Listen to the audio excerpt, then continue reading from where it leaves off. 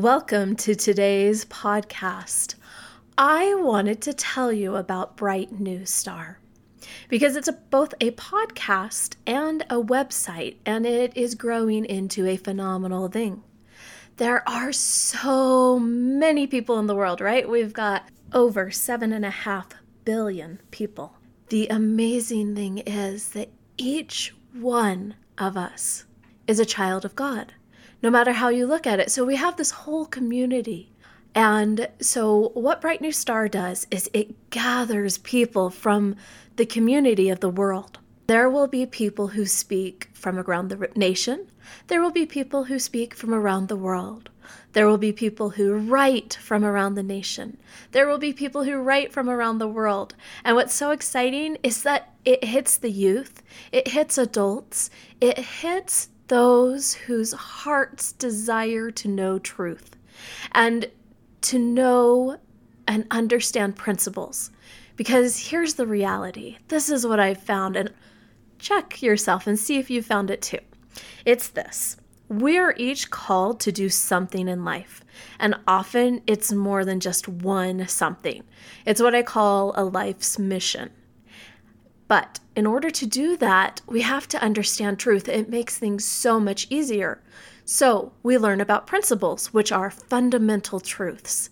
And as we seek out principles and incorporate them into our lives, our missions become clearer. The things that we have always desired to do become more in the grasp of our hands and our hearts. We are able to touch so many more because we are doing what we were born to do.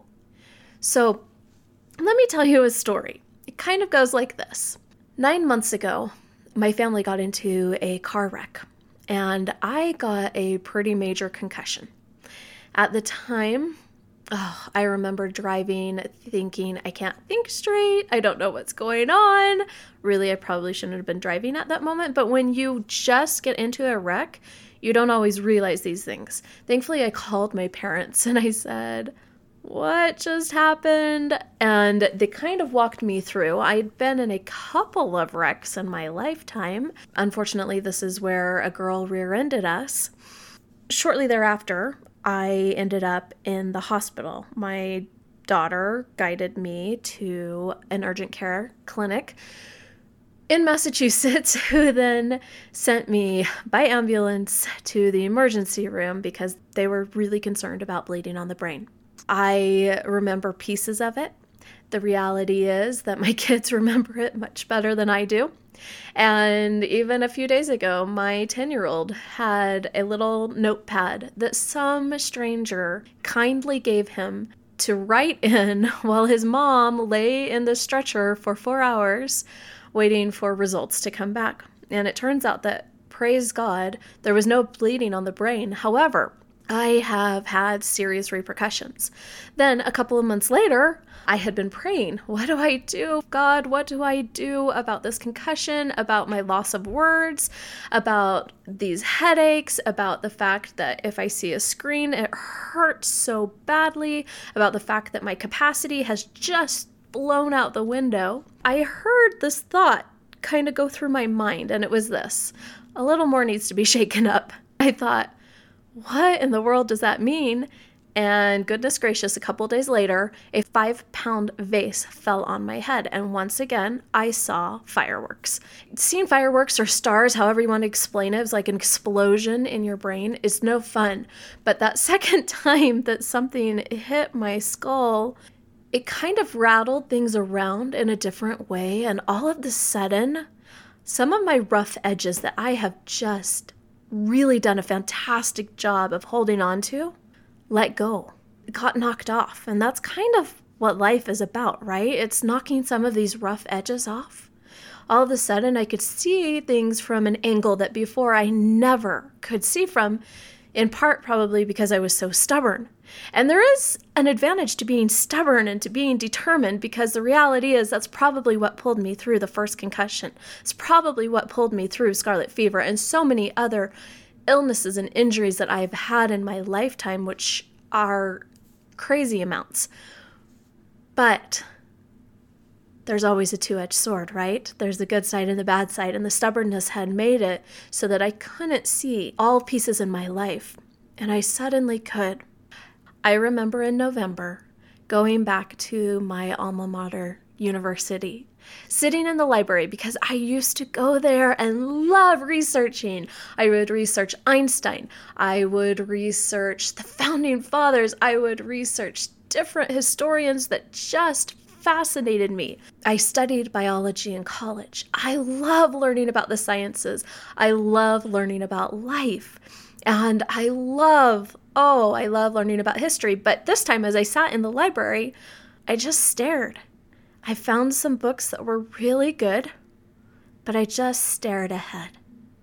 And while I was staring ahead, trying to make sense of a world that, again, even though I could see from a different angle, it still didn't make sense to me, I had the thought come into my mind.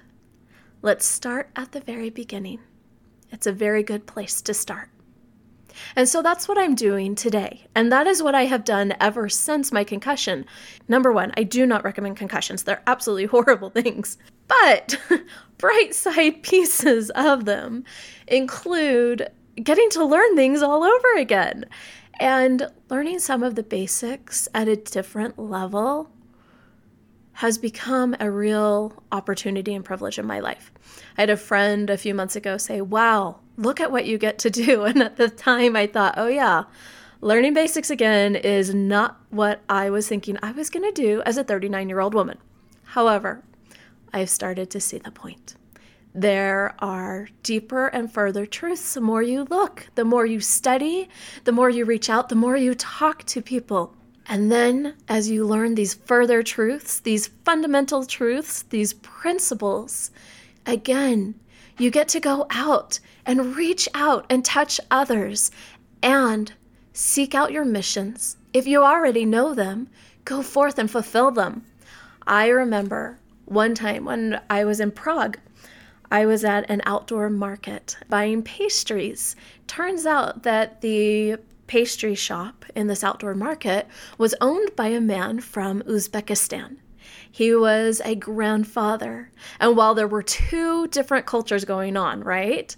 And two different languages, he saw my mom, he saw my daughter, he saw me, and he saw my sister, and he got so excited. He started pointing to us and trying in this hand gestured way to express family, how important it was, how much he loved family, and how he had his own family. He had his children and his grandchildren, and he kind of showed us by moving his hands and counting out different heads and older and younger. In that moment, we connected.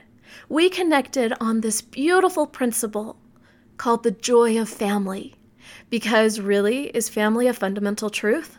Do we not all come from a family? And do we not, many of us, have families? Even those who have lost or who have never known family had to have come from somewhere. And that is a fundamental truth. So, as we go through this podcast series, what you will hear is many a time you will hear multiple people sharing their stories, because I will seek you out. And not only will I seek you out, if you feel like you have something to share, come seek me out. Sometimes you're going to hear just me. There are experiences that I have been gifted with in this life that I would love to share. And the really neat thing is that the more we share with each other, the more we learn. And the more we learn, the more we reach out and fulfill what our destinies are with joy and with others. Do you remember that poem? No man is an island entire of itself. Every man is a piece of the continent, a part of the main. I remember reading that poem in a class in junior high. It has stayed with me ever since. Because the reality is, no man is an island entire to himself. So, as we go along, the other pieces you will find are stories from the Bible that connect, stories from history that connect the principle, stories from people's lives that help connect and teach and share a principle. One story that I think of from the Bible is of Moses, of how, back to this poem, no man is an island entire of himself. There were times that Moses went up by himself to the mountain of the Lord to converse with God.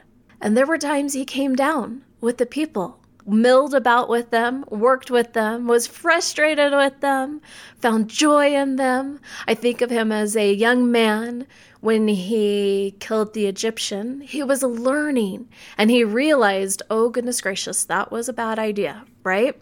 But in the process, Moses found his mission, and it was to lead the children of Israel out of Egypt. That was a ginormous mission.